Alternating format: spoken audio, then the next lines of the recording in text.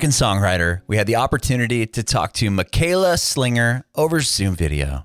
Michaela talked about being born and raised in Vancouver and how she got into music. She tells us about getting signed to 604 Records and her debut album, Panorama. You can watch our interview with Michaela and myself on our Facebook page and YouTube channel at Bringing It Backwards, and follow us on Instagram and Twitter at Bringing Back Pod. We'd appreciate your support if you follow and subscribe to our podcast, wherever you listen to podcasts. We're Bringing It Backwards with Michaela Slinger. So this podcast is about you and your journey in music and how you got to where you are now. Sweet. Love chatting about that. Could chat about it forever. So watch out. Well, yeah, it's up to you. Yeah, we'd love to hear all about it. So tell me first, you're from Vancouver originally, or that's where you're currently in? Yeah, born and raised. I mean, I grew up outside of Vancouver, like a suburb, but now I'm based here, and I've been here for the past couple years since graduating from university. Very much like born and raised BC gal. Very cool. What was that like? I mean, it was amazing. It's a really incredible place to grow up. I don't know, but similar to, I think, a lot of other kids, like did a lot of extracurriculars, played a lot of sports.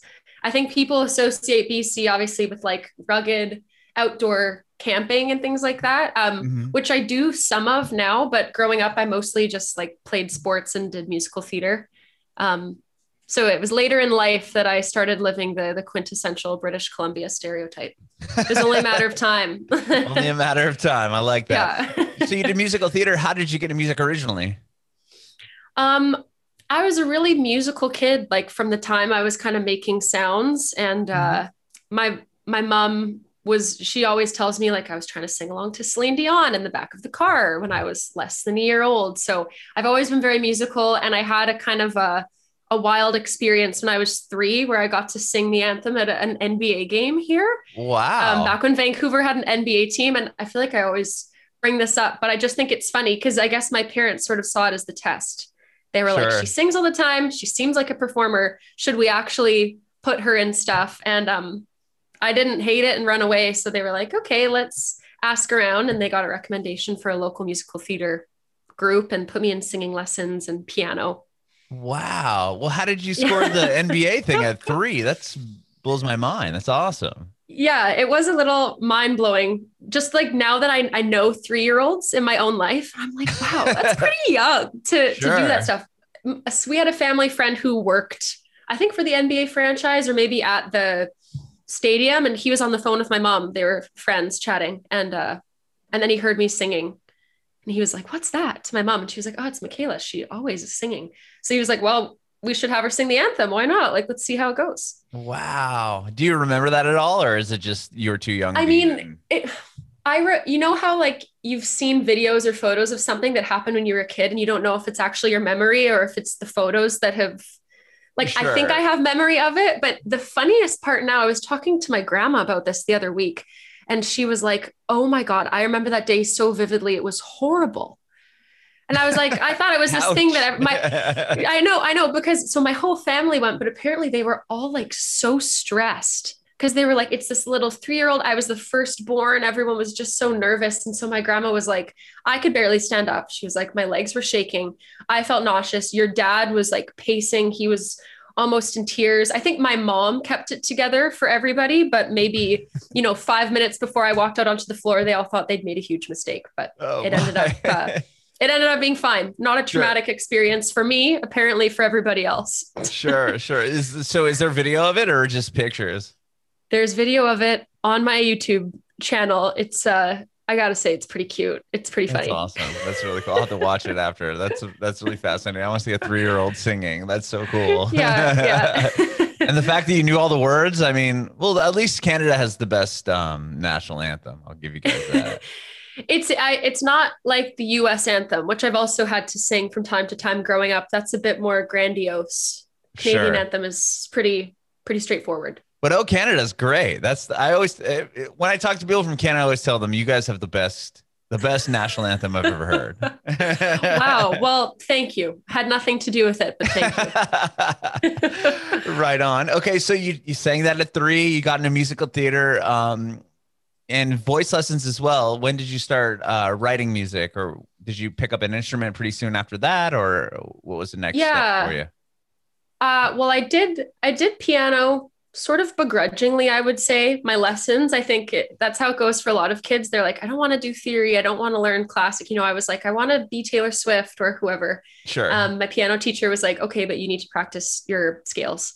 So I kind of like, I say I dabbled with piano enough that now I've got basic theory and I understand chords and keys, which is super helpful. But I started writing my own stuff probably around age 10, just in my journal. But I always loved writing stories and really liked like English and language arts in elementary school.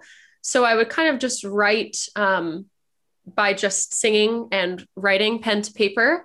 And then we got an old piano from some church or something gifted to my family. So we put it in the very cold basement that was actually our garage with just a wall up. So it was like freezing late at night, but then I would sit down there and just be writing songs on the piano. And then I was fortunate enough that my high school had like a music composition class as well as guitar. So I learned guitar in grade 10. Yeah, which was just so awesome that was a class. And then music comp the following year was my first time ever investigating like garage band or recording my own ideas. But what I remember most about that class is it was just like a dedicated hour every morning where I would find like the quietest corner. I honestly remember sitting in like the supply closet in this music room, just writing just having the privacy and the space to write. Was really quite formative for me, I think, at that time. Wow. And then when did you start writing songs and showing them to people? Was it around the same time, or did you kind of keep it under wraps for a while? Yeah, it was kind of low key. I mean, I showed them to like my close girlfriends when they'd sleep over. And I'm sure a lot of artists sort of have those like initial core people who really support them. So I found I have these like memory boxes that I keep, and I pulled it out and I saw one of my first songs I'd written with the chords, and part of it's in my handwriting and part of it is in like one of my oldest friends' handwriting. Cause I just remember, I'd be at the piano and I'd be like, oh, I don't know. And they'd be like, play it. Oh my God, we got to write down these lyrics. So, they were my cheerleaders from day one, which was really sweet. But I didn't really start publicly performing any of my own material until I went to university. Okay. I think high school, I was just like, can't be bothered. Sure. What a wild time. With university, did you go for music or did you pursue something else? No, I actually, I went to a small liberal arts school just outside of Vancouver, and like those kind of colleges are much more common in the States actually, but in terms of like Canada, it's quite rare. So I didn't go for music by any means. I didn't know exactly what I wanted to do, but honestly, I've always loved school. And this was the most innovative kind of educational model I saw. So I went and I was actually on a partial athletic scholarship. So I was on the varsity soccer team. But like definitely not a starter, definitely a red shirt. And pretty early on was like, I mean, I'm fine at soccer, but I'm gonna have to put in a lot of time if I want to even play. Sure. And pretty early on, I was like, I also love music. So maybe now is a chance for me to sort of like leave behind sports, which I've done also my whole life, and focus more on music and writing. So I literally like flipped a coin with my roommate. Should I go the sports route and stick with it? Wow. Or should I create this new artistic identity for myself? And the whole point of doing stuff, I think, with the coin toss is as the coin is flipped, you're like, oh, I know what I want the answer to be. And that happened for me. It was in midair and I was like, I hope it doesn't land on soccer. I think I kind of want to be an artist. So I don't know what it landed on. It was fine. I'd already made up my mind. So then I left soccer, started performing at open mics, had a cover band with my roommates. And I also started writing for the school newspaper. So doing journalism was also a great way for me to hone my writing skills, not necessarily in a musical sense, but I think just writing and thinking and putting words to paper, it all mutually informs each other. So that was a big time for me in terms of growth and performing my own stuff. Sure. What about that? The first couple open mic nights, was that terrifying or were you excited? Like, tell me about that. Yeah. Performing is always, terrifying and exhilarating at the same time. Honestly, I was so much more brave when I was growing up, like musical theater until I hit puberty. I think I had like zero fear. Like me being off stage and on stage, there was no separation at all. But then as you get older, you start to be aware of the fact that other people like have opinions about you. Sure. And not all of them might be nice. Mm-hmm. So I think that, was a little bit paralyzing when I was in my adolescence and starting to write, but my school was really small, liberal arts, sort of hippy dippy, very supportive.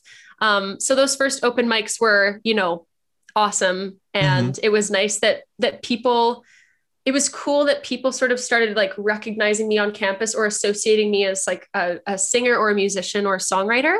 Because people had known me as a performer growing up, but being known as a songwriter or more of an artist was an identity that I think it's been a lot harder for me to own. So that was really cool at school. And people would be like, oh, I loved your song. And then like, we'd have the school album and people would know all the words to my songs by the end of the year. And I was like, whoa, this is cool. What's the school album? They'd put out a record with a bunch of different students' music?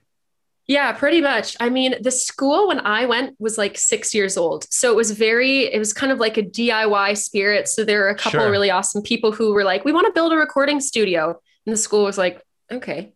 So then they built a recording studio, and then there started to be some more music classes. But then it was just the initiative of some students who wanted to make an album with student music projects at the end of every year. So that was also like my first time being in a studio of any sort, recording my own music, which like, it's such an amazing feeling for people that have never done it before. I really can't describe it, but I was like, you're telling me this thing in my head, I'm going to put it in the mic and I can like tell people what I hear. And then it's going to go on a thing and people are going to listen to it. Like the whole process was amazing. That's so cool. What was the songs that you submitted for that record?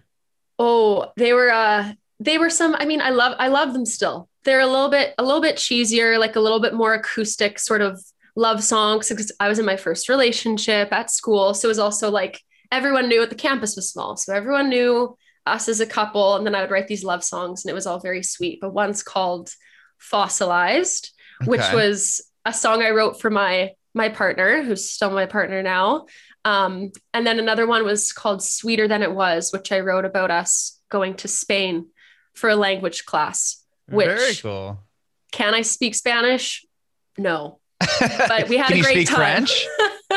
No, my Spanish is way better than my French. I've loved Spanish since I was 5. Like my parents got me Spanish lessons with a family friend when I was 5. And I took it all in high school, but I've just never been able to stick it out. One day I'm going to live in a Spanish speaking country and I'll do it. But until then, you go. No.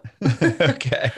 Well, tell me about Flux. So that looks like the first song that I see on your Spotify. Was that the first song that you like did a proper release for? Like, tell me about going from, this school record to putting out music as an artist.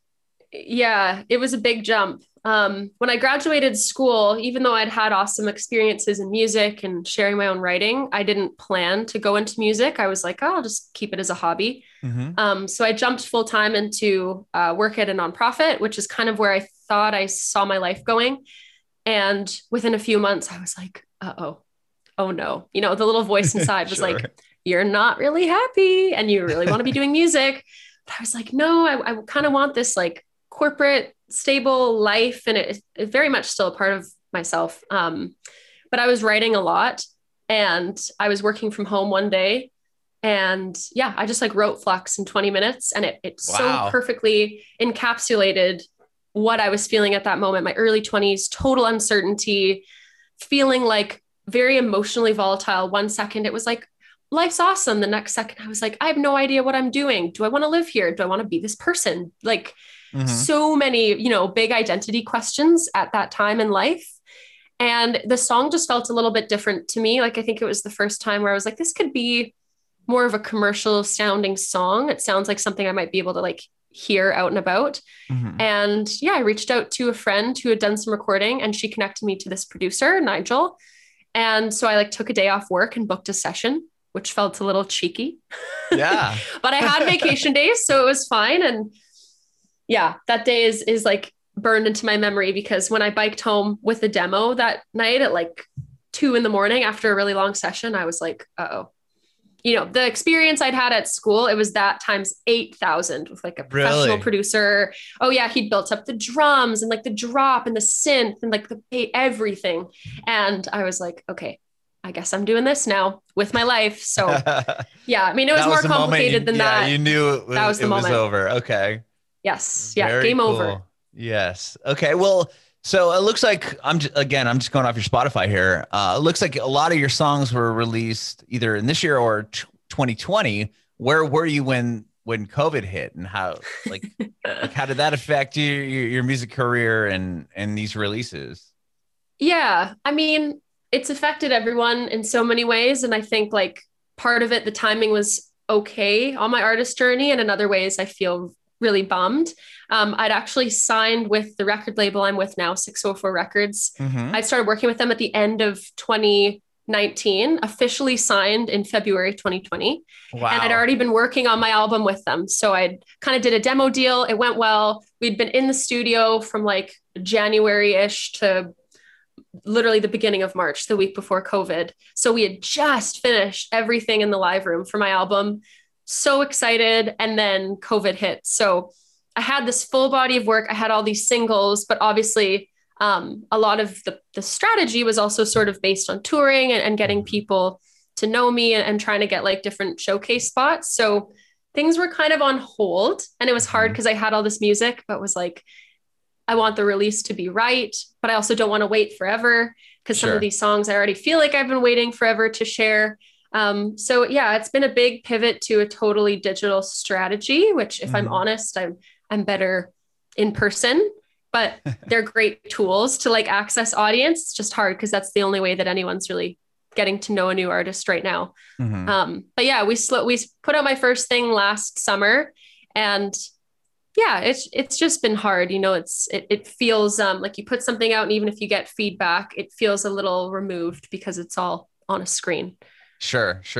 Well, how did you get the attention of 604 Records? Like, how did that relationship start?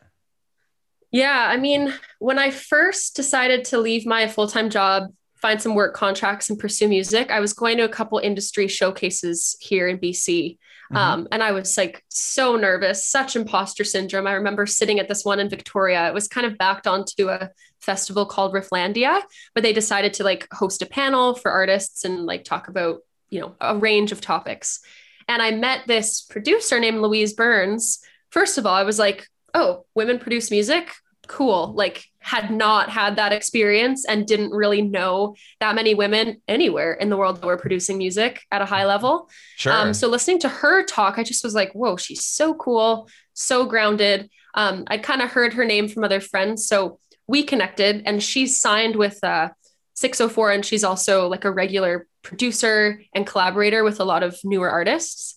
So her and I started working together, just the two of us, not affiliated with the label, just out of her house, pulled together an EP that I was going to release on my own as an independent artist. And then she sort of introduced me to some other people at the label and sent through some of my stuff to the head of the label, Jonathan. And then things just kind of happened from there. And then I was in Toronto, and I got to meet a couple other people at their Toronto location. And one thing kind of led to another, but I really feel like that initial relationship with Louise and putting myself out there, even though I felt so out of my element about it, you know, it really worked out for the best, and she's been incredibly supportive. That's awesome. That's really cool. And with those songs for that EP, did you just hold on to them, and are they going to be a part of the record, or? Yeah, still holding on to them. 2 of them are on this record. They're kind of like a little bit reimagined from the time that we did them. We went back and tracked some new stuff with my other co-producer, Kevy, on the record. But then there's a couple other songs we're still sitting on. I think they deserve to see the light of day at some point, but we'll see. It's funny. I sent her one the other week. I was like, this is still such a bop. She's like, I know. So we'll see. We'll see. All right. Well, so the record's done. How was it finishing it? Like, was that something you had to tackle during COVID?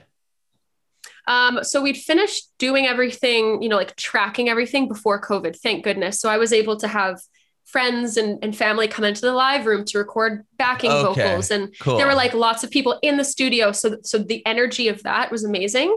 And then we kind of sat on the finished takes, but all the mixing happened virtually, which it was just a new experience for me. And it kind of makes it a little bit harder. And then there were still, with some songs in particular, songs that I think still actually needed some production work. And that made it really hard because we like send it to mixing, but then I didn't understand how the process worked. I was like, wait, I want to add this like keys part and take out this, and I might want to add a new vocal thing. And they were like, Michaela.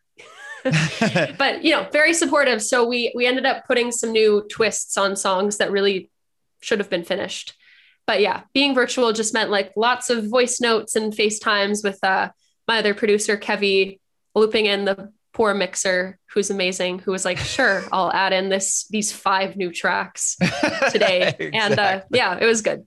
Wow. Yeah. I must have been different working over Zoom, especially for like something like mixing. I mean, was it hard to kind of hear everything as far as like little, I mean, I don't know how great the sound would be coming through a computer to computer. I honestly would just listen in my headphones earbuds and try to figure it out. Yeah. And I'd be running around. Like at one point I was house sitting for a friend. So I'd be like outside, and then I'd get a notification. I'd run inside, get my AirPods, and then I would run over to their piano and like record a thing. So I just kind of was like a little hamster running around for a week, just like obsessively listening to things and trying to listen, in the car, on these headphones, on different headphones, out of the computer to see if what I was hearing was what I wanted to hear. Sure. Yeah, it was an interesting exercise. That's amazing. And the most recent song that you've put out from the record is Too Good to Be Great. That's going to be on the album? Yeah, that's on the album. That's all the songs we've released so far. We've released 4. And they're all on the record Panorama, which is out next month. Mm-hmm. But Too Good to Be Great, I was really excited about that one. It was a song that caused us a lot of stress. But then when the final mix came through, I was like, oh, cool, this is a single. But until then, it had been a little finicky. Why is that? It was like a song that I knew it had a lot of potential, and so did my 2 producers. But then like, I just didn't know the identity of it. So it was coming back, and I was like, this doesn't sound right. I don't know. So that was literally the song I was just referencing, where up until the final mix, I was like, could we add this part? Could we try this? Could we take this out? Could we change the percussion? And I would like literally send voice notes to Kevy being like, let's try this. And be like, okay, and send through a couple ideas. Yeah. So it was a long process back and forth. There are a lot of mixes of that song. Okay. And the video is up as well. Tell me about the video. Was that a difficult process to do with the restrictions on everything? Yeah, kind of, but we've made it work. I'm so lucky. Like for all of my videos, I've gotten to work with a team of very talented people who also happen to be my close friends. So we've been talking about some of these concepts for a while, and they've been hearing the songs in different iterations for years. Mm-hmm. And my director and really close friend Miranda and I, we go for walks and bike rides all the time. We're always bouncing ideas off of each other. So I think when it became clear that restrictions here were still where they were at, it was like, Kate, we just got to do a video where it's just you. We booked the space at 604. So it was a max crew of 6 with COVID restrictions. So we were like, how can we within these somewhat challenging confines create something that feels really fun and special? And I do think sometimes you can create awesome work when you have limitations and boundaries in place, forces you to get creative. Sure. Definitely. And with the record, I mean, obviously next month it's coming out, and COVID will still be a thing, and touring probably won't happen quite yet. How do you feel about putting it out, and aside from interviews and stuff, how are you going to, properly release it? Like, are you going to do like a live stream concert or anything like that? Or do you have anything planned? You sound like the voice inside my head that's on a loop every day. Michaela, what are you going to do? How is this going to work? No, they're great questions to ask. I mean, last summer I was fortunate enough here, and I anticipate this summer being the same here, where like outdoor things are okay. So last summer I planned a little like acoustic show, some different like outdoor venues, breweries, like open winery fields in BC. Sure. And that was a really great way. I mean, ideally I'd be playing with a whole band and we'd be in a like actual space, but I'm sort of thinking that might be the play again this summer, just to try and get performing in and perform in places that are safe and outdoors. And as vaccinations start to increase here too, by the end of the summer, who knows, maybe that capacity could increase. But I'm like so keen to perform this live. I don't just want to do virtual stuff. So a blend of like Zoom interviews like this. And then, being able to perform in person safely is sort of my goal. And even for an album release party right now, trying to figure out like could I do right now? You can gather with 10 people outside. So I'm like, okay, could I do a rotation of 10 people in hour-long chunks and rotate through?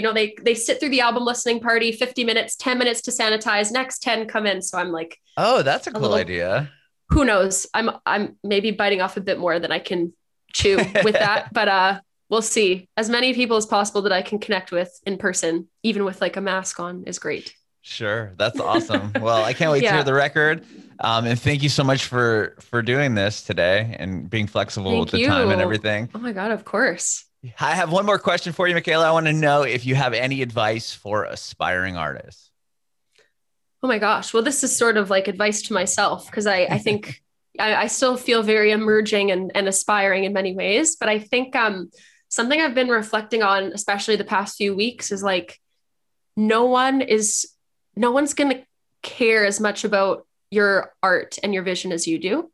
And that sounds kind of like defeatist, but I don't think it actually is. It's like, you are the person that's going to be the ultimate champion and advocate. You're the only person who sees your vision 1,000% clearly.